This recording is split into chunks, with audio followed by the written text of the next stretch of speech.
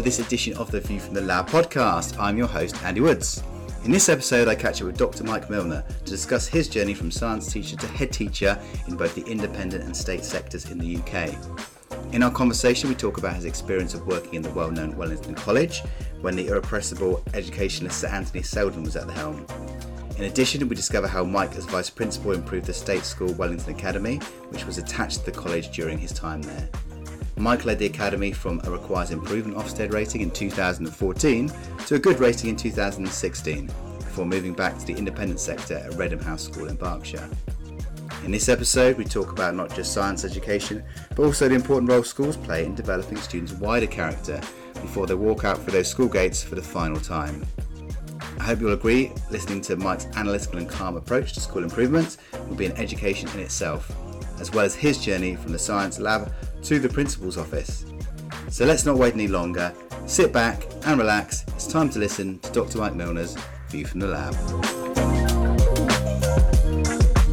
Hi Mike, welcome to the View from the Lab podcast. Great to have you on. Thank you very much for having me today, Andy. Not a problem. And full disclosure, I will say this, that Mike used to be my boss about 10 years ago. So if hopefully he will treat me kindly in this podcast interview as well as he did many years ago. So what I want to start off with, and many of the guests I speak to, I talk to them about a bit about their background, about their love of science and where it all began. So let's rewind back to before you started your teaching career and you kind of your own experience of the school, really. What was it about science in particular that kind of got you interested? Was it something you always liked, or was it kind of an inspiration from teachers that you had taught you in your schools? Can you tell me a bit about that? I suppose, I really enjoyed my own experience at school. I was not from a wealthy family. I had a full place paid for through what was called the Assisted Places Scheme, and an independent boys' school, and it was a really good school, big long history, and fantastic experience, and the opportunities I had. And school was a lot of fun, and I've always been grateful for that opportunity I had to go to a school that pushed their students academically. I was the first in my family to go to university, and it was a real game changer for young people like me at the time. And I think that being at a privileged school, but being in this more socially inclusive mix, was a really formative experience for me. It was to be given that opportunity, but I wouldn't have had it otherwise. So I've always been very grateful for that. And the teachers that I had, I'm getting quite old now, but the teachers I had started teaching in a very different era. I think some of them probably nearing the end of their careers probably started teaching just after the Second World War. And to be honest with you, I was a little bit scared of a lot of them. But actually, the science teachers I had were amazing. And that's what put me into science. The fact that we spent most of our times with these really inspiring teachers who love their subject. I seem to remember that we did an awful lot of practical work as well. I mean, having had a career as a teacher myself, I don't think we do anywhere near the amount of practical work that we did back in those days. And I think that discussions about, for example, what comes up in the exams or the specification syllabus, that seemed to come in right at the end. A lot of it was about the fun of learning. It was about the fun of being a hands-on practical scientist. And whether that was my school or general at the time, I don't know, but that's how I ended up where I am, I think. Do you think, in terms of interesting to talk about practical science, because I think that is something that, if you ask 99 out of 100 students when they come into year 7 or any kind of senior environment, it's the first thing they ask you as a teacher, saying, are we doing a practical today? So or miss, and it's something that, as say, maybe has reduced over the years. And interesting you say about the emphasis of things, and I think that when you talk about exams, were they even mentioned back in the day? I've got this experience that when I was at school, I don't think the teachers mentioned exams particularly until maybe the end of year 11. Was that also your experience, as they weren't focused just on this is the thing that might be in the exam? I think it was doubly weird for me because I might be a bit older than you, but we were one of the first years of the GCSE, so we were taught pretty much like O-level students, and then the GCSEs were these. I remember distinctly seeing the papers quite late on in year 11, and it was like, what are these things? These are so different from anything we've seen before, and in a really easy way. They were generally quite a change. Now, I think it was not about being easier or harder or whatever we try and prepare over time. Yeah, but I do think that the practical skills development in science has been a challenge, and you will know that, Andy, about finding the right model for schools to support them doing practical work versus being too prescriptive and not allowing to develop the problem solving skills. So it is a difficult area, and I do hope that we continue to look at that. But for me, it was a major source of inspiration, the practical side of it.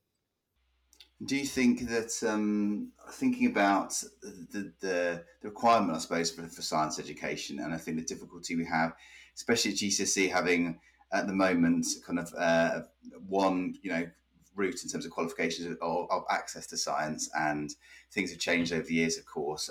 How do you feel that the current qualifications are kind of serving students at the moment? In terms, obviously, that's set by the DfE, of course, but is there any kind of disadvantages or things you'd like to see perhaps more that currently the system's not really catering to at the moment? I've really enjoyed teaching the courses, actually, A level and GCSE recently, and I've been quite fortunate because I've been able to teach all three sciences to A level, and teaching A level physics more recently has been a new challenge for me. There's really good resourcing there, which is fantastic, and I am as a teacher who's taught chemistry and biology and then has to teach physics all of a sudden, to be able to go and find those resources is amazing. But there's still this sort of nagging doubt about how can I best prepare the kids practically? How can I best develop their skills as a scientist? And I think you need a bit of time to be able to do that. And I think the qualifications are still quite new. And I hope that what will happen is, as information comes from the CPAC monitoring visits, for example, in A level, is an understanding about what the best schools are doing. What are they doing beyond the confinements, constraints of the published paperwork. What else can be done, and how else can that be supported? And I hope there'll be some further evolution of that.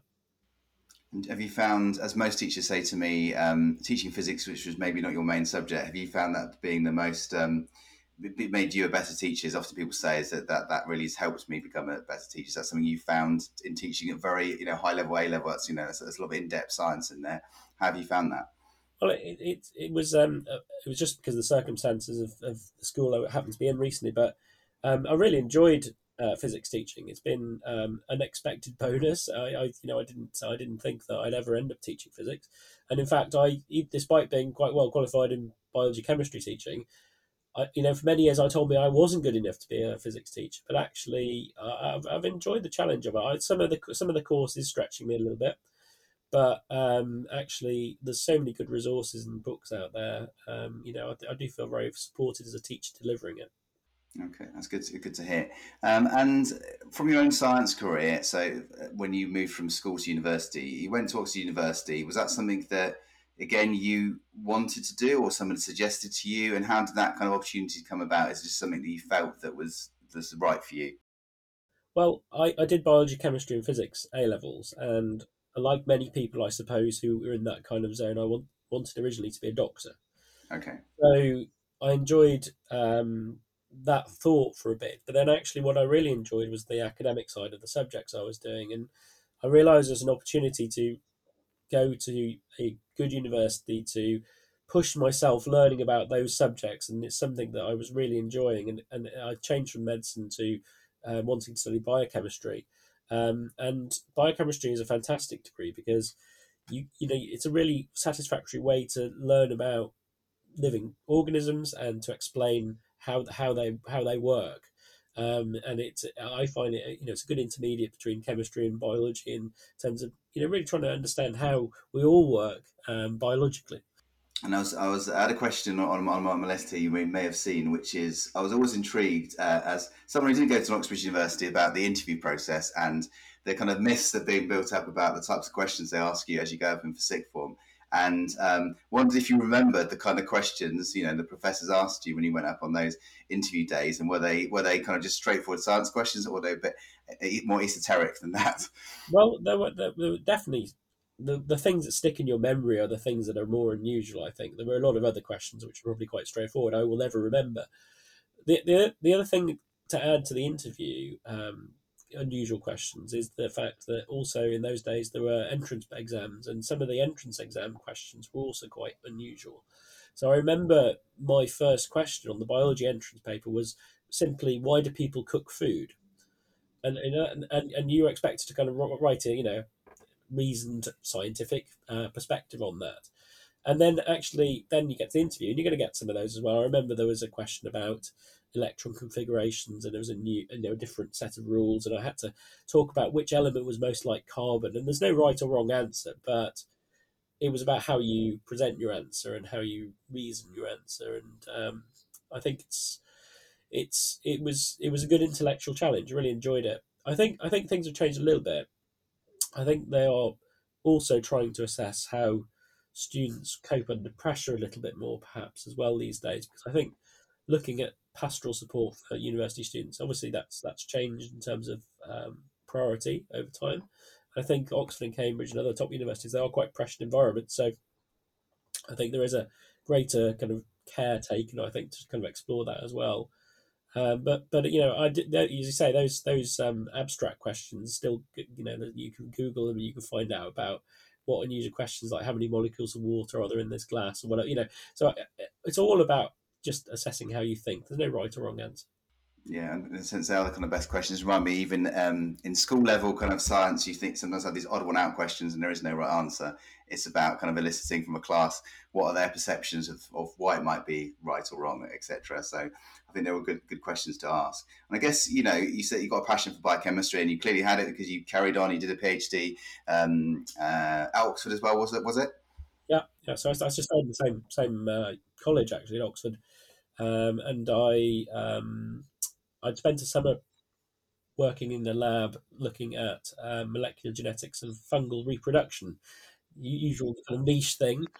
And they had a vacancy for a PhD studentship at the time I was just graduating, and I applied, and it was interesting 4 years.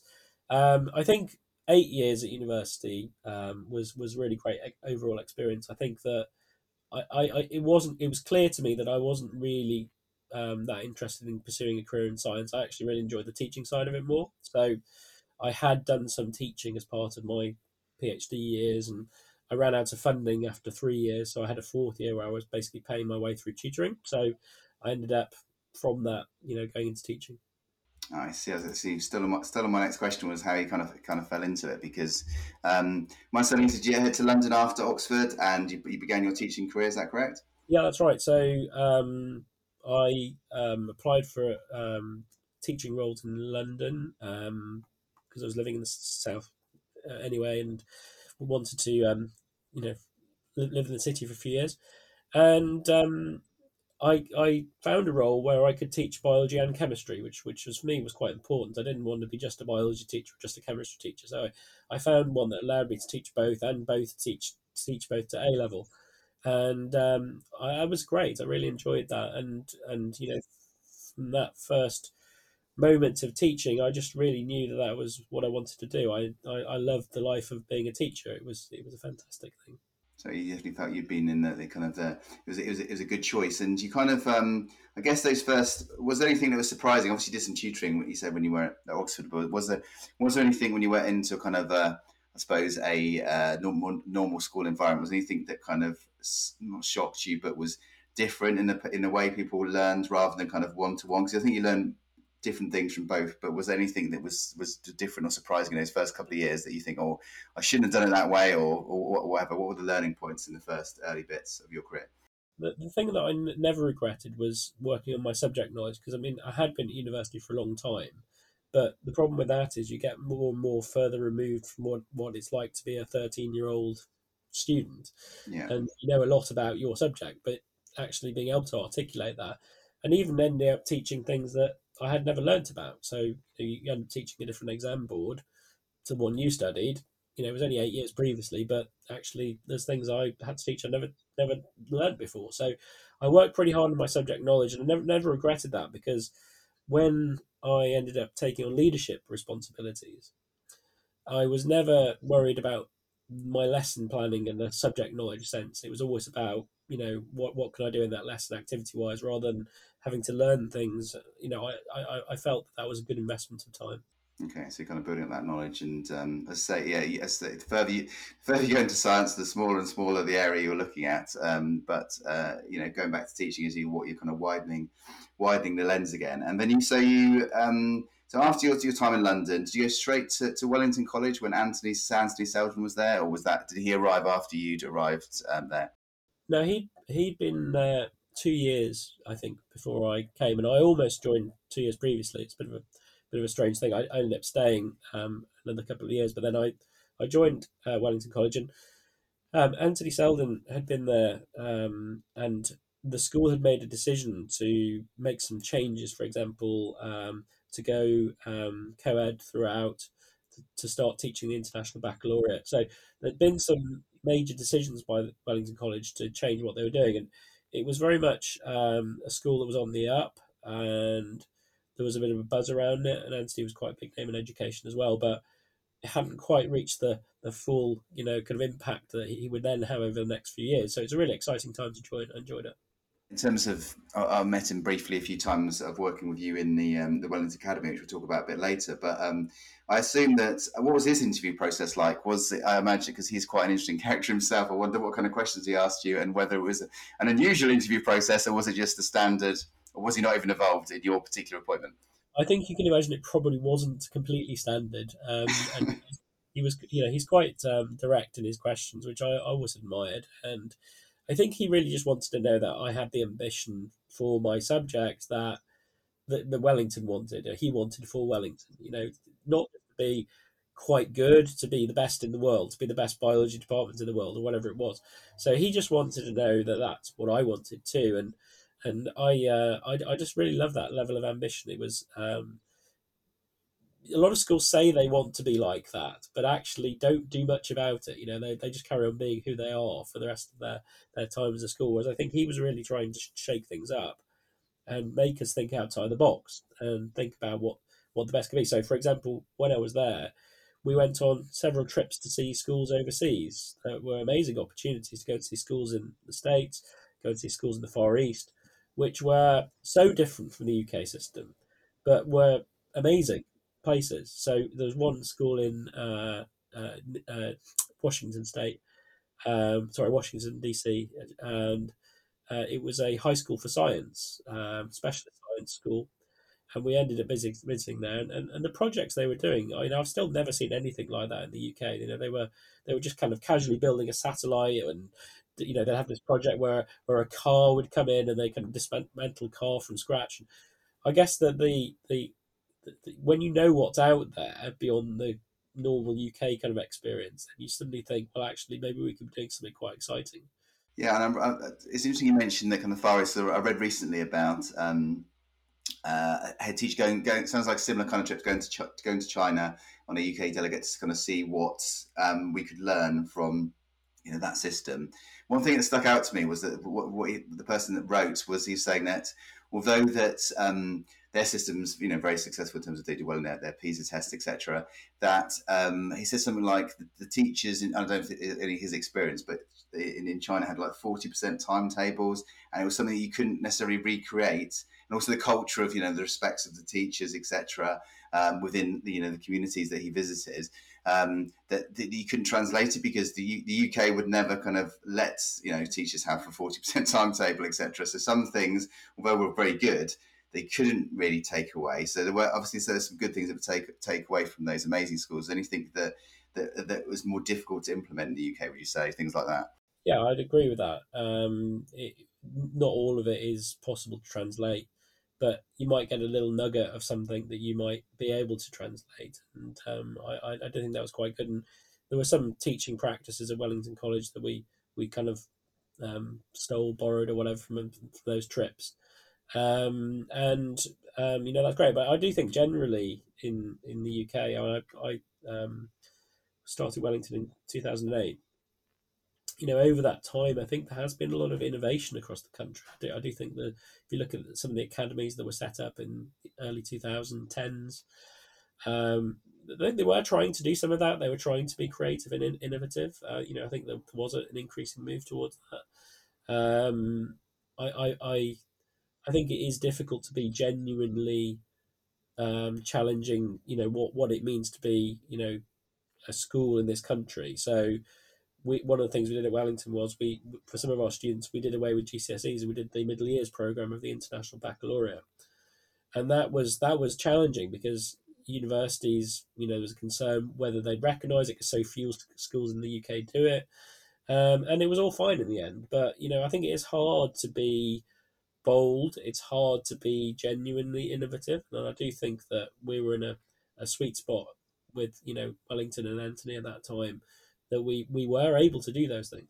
Yeah, and again, I suppose I was just thinking about, which is always a big debate about independent versus state, in the sense that I suppose in your own, in that particular structure, you were able to experiment without, I suppose, so many external people telling you, not to do this and not to do that. I guess. So Anthony decided to, go a particular way, and he had that freedom to do so. Would that be, Definitely, I true? think we'll talk about the state sector maybe in a minute, but the independent sector, your main opposition, if you're trying to challenge a conservative view anywhere, it'd be amongst the parents really, because they are rightfully worried about, they're paying for their child's education. And suddenly you put something that might be perceived to be quite risky, even if it's something like the International Baccalaureate diploma for sixth form, which was incredibly successful. Many schools of it do it very, very well. But when you're doing A level and that's your formula, and suddenly you do something different, then it's a challenge, and you've got to try and make sure that you are clear what the benefits are going to be. Yeah, because I imagine my impression of Wellington College is obviously it was obviously very, like a lot of big independent schools, very traditional, obviously all boys, very, I guess, masculine in its history and links to the military, etc. So I mean, did people kick back from that a little bit in terms of it's a great institution of my son's been here and so and since 18 whatever. Did Anthony get any kickback from the kind of traditionalists, I assume, when he kind of was shaking things up a little bit? I think so, but I think, as I said earlier, I think the school before Anthony had come and made some decisions that things needed to change. So I think that going co-ed, for example, all the way through, I think sixth form girls have been there a while, Okay. but going co-ed throughout did challenge some of those views about quality of rugby or whatever it might be. But you can see today what a successful school it's been built into, and actually, that's the most important thing at the end of the day.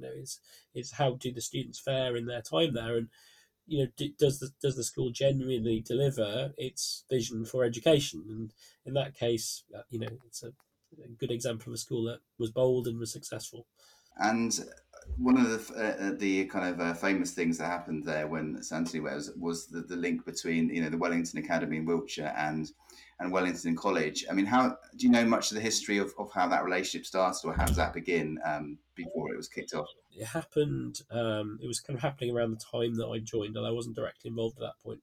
I think that there'd been discussions, not just with Wellington, but with the government looking for sponsors for schools that needed to be regenerated, and schools that were in difficult catchments or had a long history of underachievement, school buildings that were derelict, decrepit, or whatever.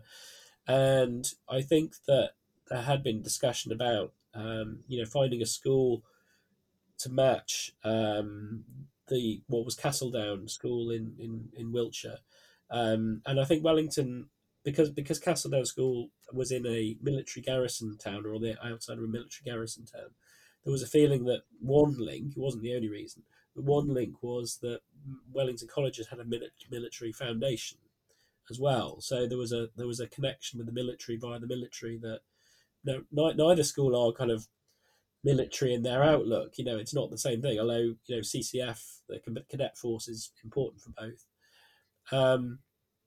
But I think the military link was possibly part of it. And then once the sponsorship had been agreed, then there was an arrangement that allowed the school to be rebuilt into brand new buildings, and very nice school that was then built on the site.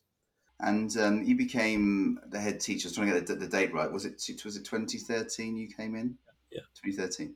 And I know that at the time that the academy had some difficult Ofsted report, etc. And you come in that September. Is that something you kind of put your hand up for? Or is that something Ant Ansley suggested one meeting one day? Said, Mike, I'd like you to have a look at this particular, you know, problem. Yeah, it's all a bit of a blur, to be honest with you. But I think that the project had been difficult before the academy had been set up, because the whole reason for the sponsorship in the first place was the Castledown School had been viewed as a school that had been kind of up and down in its history, not been consistently good over any extended period of time, and needed a new ethos, needed a rebranding. So I guess when I came, and I had, although I started in 2013, I had been down there on secondment previously to that. The construction project was massive. There was a 30 odd £1 million new school building. It was amazing, but a huge project to deliver that, and that had been very successful. The more difficult task of translating the expectations of the sponsor and the community having their expectations, that would kind of still lay ahead. It hadn't quite uh, secured that bit of the journey, and it was still early days. So Wellington College, the idea was to kind of inspire ambition. There was a lot of support for it in the community, actually. So I got a lot of positive feedback when I started as well about how good the link was going to be, and I ended up taking the role of interim principal in 2013, and I was only supposed to be there for 4 months, Okay. and I was fully expecting to be replaced in January, and I was able to go back to my old job. But we had a team from the Department of Education who came in. So we had some of the civil servants who came in. They wanted to check on the school's progress. They told me I needed to stay. Okay. So and they felt that if I stayed, it was going to be the best chance of the school's success at that point. So I then sort of changed my life plan a little bit, and I went on to spend 4 years there, which was great. And I had a really good time. We had a new senior leadership team when I just started. Really enjoyed working with them. I think we achieved a lot of really interesting things in the 4 years. Definitely. And it kind of made me think about, as mentioned earlier, I worked there for a period of time with you as well. And difficulty of kind of challenging, and that relationship is no longer, but in terms of a direct relationship with the college and the Women's Academy, to my understanding. But maybe think about the actual location, obviously being a garrison town, and what I imagine one of the big challenges I was thinking in places that are kind of semi-rural like that, and nowhere near any kind of higher education provider really. I assume that staffing was one of the biggest challenges, because I think in the cities, yes, you have challenges, but you have perhaps more resources, perhaps that are available to recruit to solve some of those problems. But I'm assuming that in the Midwest of sort of the east of Wiltshire, it's very difficult to get to that school, and it's big car journeys. Was staffing one of the big things that was really difficult to get anyone to join the school, I guess? Well, you will remember, Andy, there were members of staff who drove a very long way to go to work, which was an incredible commitment, Mm. including myself. At one point, I had a journey of about an hour and a quarter every Yeah. day together. It was because the staff were so committed.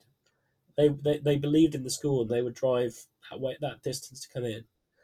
And staffing is a challenge in all schools. And I think if you're not in a city, we didn't to begin with have access to things like Teach First, although we did take some teachers on that program eventually.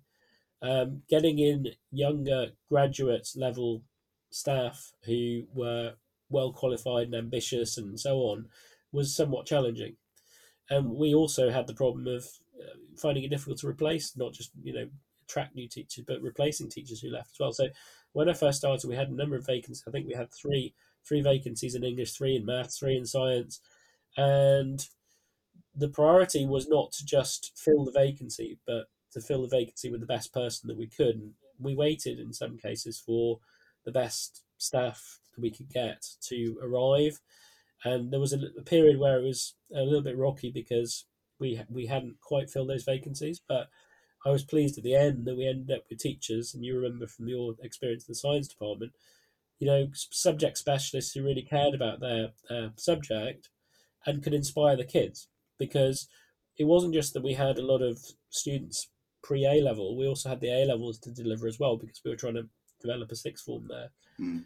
So we had to get really, really good teachers in who knew their stuff, and it was something that we spent a lot of time trying to get right. Mm. And I guess the turnover in different schools is different, and in state schools tend to be, I imagine, shorter than perhaps the independent sector. I'm guessing in terms of numbers of years people stayed. Would that be? I mean, that's my experience, I would say. But would that be borne out by your experience in terms of staffing different types of schools? Yeah, it's I think we'll go back to my own school experience. I said, from my school experience, it's one of those schools that teachers joined when they were young and they retired there. And I think that that's that era of staff has probably gone. I gave a retirement speech to a colleague not so long ago who'd been at the school I was at 40 years. I don't know. I don't know how many more of those I will ever see, No, because no. people don't do that anymore. And it's probably a good thing in a way, but you do, and I think you do need, and Wellington Academy was a very good example. You need staff who understand the local community. Yeah. And although we did have staff who travelled a long way, we also had some staff who lived locally as well, who really did understand the community, and they were vital because they knew the families, met several generations of the families who'd been through the school. Yeah, and that local knowledge is just really important in when you're solving some of those complex problems, I guess. And I mean, did you come into it as a specific, I want to do this first, this first, or were you a bit more kind of holistic and kind of work with your team about that, or did you have a clear vision when you started? First, we need to sort this out before we sort that out in a kind of maybe algorithmic way, I guess. I don't know. What any thoughts on the way? Sorry, kind of discussion points about how you approached when you arrived in the first 3-4 months. Yeah, it's. I remember it very well, actually, because I felt there was a need for simplification of what had been laid out, because you can have a really good action plan that's got multiple lines and columns on it, but actually what matters most is whether your community understand what you're trying to do. So we kind of pitched it around two things only, to be honest with you, in the first few months, which was the behaviour of the students. So that behaviour in and out of lessons needed to be improved, and secondly, the low ambition levels of the community that had been there, which was the very reason for Wellington's sponsorship, to try to get that up. Mm. So we tightened behaviour up quickly. That was relatively easy initially, and then the other things that came in, we tried to align the kind of the systems within the school a little bit more around Wellington College. So we introduced house system, adjusted the uniform. We put in place more student leadership, more student voice. So we were hearing much more, and the kids did look untidy originally, and there were a lot of people say they'll always look untidy, and they really embraced this. The new ties that we gave them or whatever. I think it really did change things quite quickly. What's your because the uniform obviously comes up now and again in various educational debates, and sometimes I think if you're going to have a uniform, you've got to be strict about it, or don't have, or not have a uniform. I guess. Is there any particular kind of views you've had on obviously UK generally we have uniforms in the UK, but is there any particular advantage or disadvantage to having those, or any mechanism and why they're important? Would you say? I think it's a tricky one. I think where it causes a problem is if you end up in a situation where you're constantly, sending hundreds of kids home for uniform infringements, create a bad feeling in the community about the uniform, then it becomes an issue. I don't know what we did, but something we did was right in that we just made sure that everyone looked smart. We didn't particularly harangue the kids about minor uniform discretions. We just suggested, tried to get them to constant reminders about doing their ties up or whatever it is, and it was perhaps a slightly less heavy-handed approach, which was successful, I would say. Yeah, definitely. And you spent, you said, for 3-4 years there, and was there a particular catalyst that kind of made you move back? Was it just family that made you move back to where you were before, in terms of you went back to the independent sector? Was that a particular choice, or you'd had enough of the state sector, or was it? What were your thoughts, about when you were thinking about moving on to the next thing? Well, I think for the point of view of where I was, the main goal had been to get to Ofsted Good, which we did in 2016. So, that was there was an opportunity for me to move on, because I felt that things had gone well, and it was time to go back to where I was. And I ended up running a senior school, independent senior school, as you say, and that was good. And it was part of an all through school as well. So we had a middle school, and there was a junior school, and I was doing the senior school. And it just looked like a really interesting project. It was an international group of schools. They got many schools around the world, and there's only 2 schools in the UK. And but again, been very rewarding. I can't believe it's been 5 years now finished there as well. But went very well. For me, it's always been about the project, and where I feel as a school where I can add value to it, then I will do that. And I've been fortunate in the roles that I've had in senior leadership, which has been over quite a few years now, that been with good people at the right time, and we made a big difference. And I will continue to look for those opportunities. And so you're obviously literally the time we're recording this just before Christmas, 2022. Get right to get the year right. That you're moving on from Rainham House School, and is that because you just feel like you need a break from education for 6 months, or have you just thought, well, actually, I want to do something different? What are your thoughts behind this particular period of your career? Well, I think that I'm a great believer in not outstaying my welcome, and like Wellington Academy, I would not have left there if I didn't think that we could. It was not in a good place. And I was very pleased to see recently that they've just got a good in their Ofsted again, which makes me feel we did the right groundwork, and it's carried on, which is what that community needed. And similarly at Redham House, very enjoyable 5 years, and we just got our ISI inspection. Everything's excellent, and so again, I feel that I achieved what I did. And I think COVID and the way the world's been over the past couple of years, the fact I've been in quite challenging jobs for 12 years or whatever, it's time for a bit of a break. And I was planning to take a sabbatical, take a bit of time off, but then ended up teaching full time because we had a teacher down. So my sabbatical so far has been being back to being a full time teacher, which is actually one of the most enjoyable things that I've done in a long time.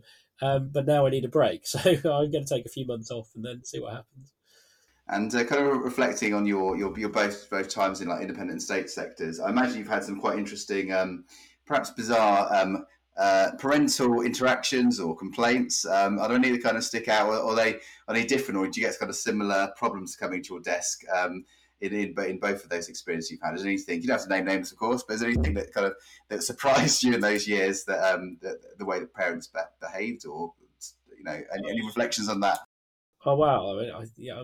Too many to mention. To give you a concise answer on, to be honest with you, I think that when you are responsible for young people's education, then that means sometimes you're in conflict with parents, and you are legally bound to do certain things and to operate in a certain way. You are making decisions beyond that about what you think is in the best interest of the students. And at the end of the day, I've found that most people, regardless of the concern or complaint they have, are very reasonable face to face, and expectations being the main difference, I would say, between the state and the independent sector. Expectations of the parents being very different. And in the case of Wellington Academy, we felt we were trying to support and push out to the parents more. We were trying to engage them more in their children's education, which I think went very well, and parents did appreciate. Whereas sometimes in the independent sector, sometimes you can have parents who are perhaps a little bit too involved. So it's a wide range, but whatever you do, I think it's about being very clear about what your expectations are as a school, and to only ever have the best interest of the child at heart at the end of the day. Of course, yeah. And any thoughts about, because we kind of meant to touch on this earlier, but thinking about obviously what a school is, and obviously you've had a variety of experiences managing them, but also visiting some amazing schools.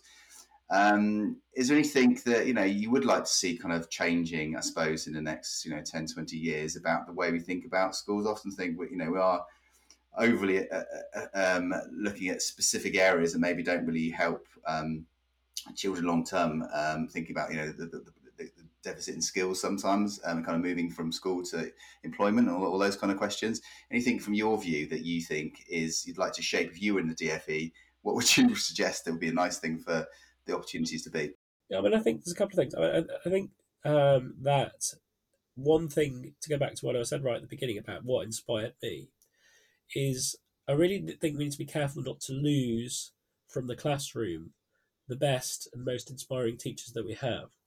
And there are two sources of loss, one of which, of course, is the attritional loss due to the terms and conditions and how the profession is perceived generally. But also the fact that some of the most talented teachers are usually, they are accelerated in their promotions. So quite quickly they go from the classroom into leadership roles, which then means they are less able to be in the classroom for the kids.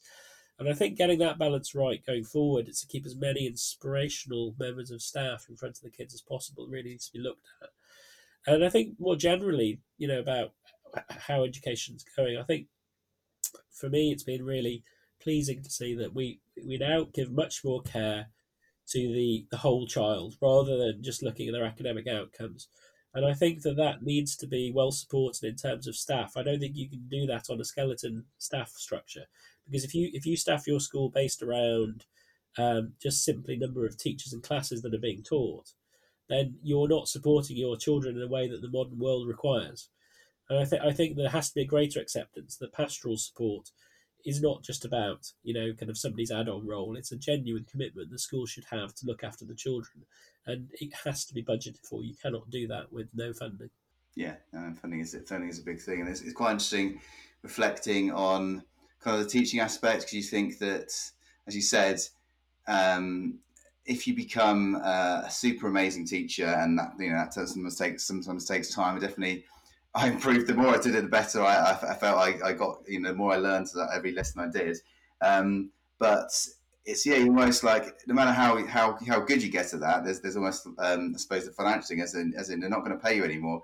Depending how amazing you might become, it's actually in a sense, if you want to get out of the classroom quicker and earn more money, the teaching becomes secondary to that. And it's quite an odd model in the sense that you disincentivize people to be getting better at the core aspect, to me, of the job, but you kind of you have to go in a different direction, as you said. So it's a funny system in a sense, isn't it? Exactly, and I think if we try and get that right, then I think that the kids will have the inspiration and the support required to get them to be the best versions of themselves they can be. And I think that's not changed since when I was a kid. Yes, and I was thinking, final question to you is kind of the thrust of this podcast is thinking about science teachers and a headship as well. And I think in my career you were the only science teacher that was a head teacher, I think, at the school, the 5 schools I worked in and what have you. Is there anything that's going to science teachers bring to headship? And my second question being, is if you do want to go for headship, are there things you should be doing? It seems like you've got to get out of the classroom as quick as you can, and take on other responsibilities, I guess. Any kind of suggestions for people who wanted to move on to kind of leadership roles, and maybe they're in the science department at the moment? I think being a scientist is a blessing and a curse in this, actually, because the positives are that scientists are very good at analysing, very good at reviewing processes and data usually, and more importantly than that, I find that scientists are often the doers in the school. They're the ones when they get up and go and they will get things done. All of that's good. I think there's a slight stigma with scientists, to be completely honest, that perhaps they sometimes don't therefore have the other skills that are required, which arguably, people want to see in a headship. So I would just urge people to get as much broad experience as possible. Don't get pigeonholed as something you're not. Go and get some experience in academic side of management at school, the pastoral side of managing the school, and just present a very broad CV at the end of the day, and then you're in the best place possible. And if you do that, then you'll be able to bring in all of those skills that make scientists so amazing in schools. And I do think that it is an opportunity, but it's one that I think getting your experience right is important for. Thanks so much. I hope that will inspire many of the listeners to have a think about their career trajectory, and think about, as you say, the importance of taking on different roles, and perhaps roles that you may not have thought you're kind of like the academic side or your pastoral side, maybe having a bit of experience of both must help in terms of your overview of the school, definitely. Really interesting to chat to you today, Mike. Thank you very much for coming on, and I wish you all the best in the next educational chapter. I'm sure you'll pop up again in a school, perhaps in the next few years. Who knows? Thanks for joining me on the podcast today. Thank you very much, Andrew. So there we have it, another episode of the pod done and dusted. I hope you enjoyed my conversation with Mike. It was so interesting to talk to somebody on the podcast who has had that experience of both state and independent sector management, and a clear passion for not just science education, but the role of schools as a whole in young people's lives.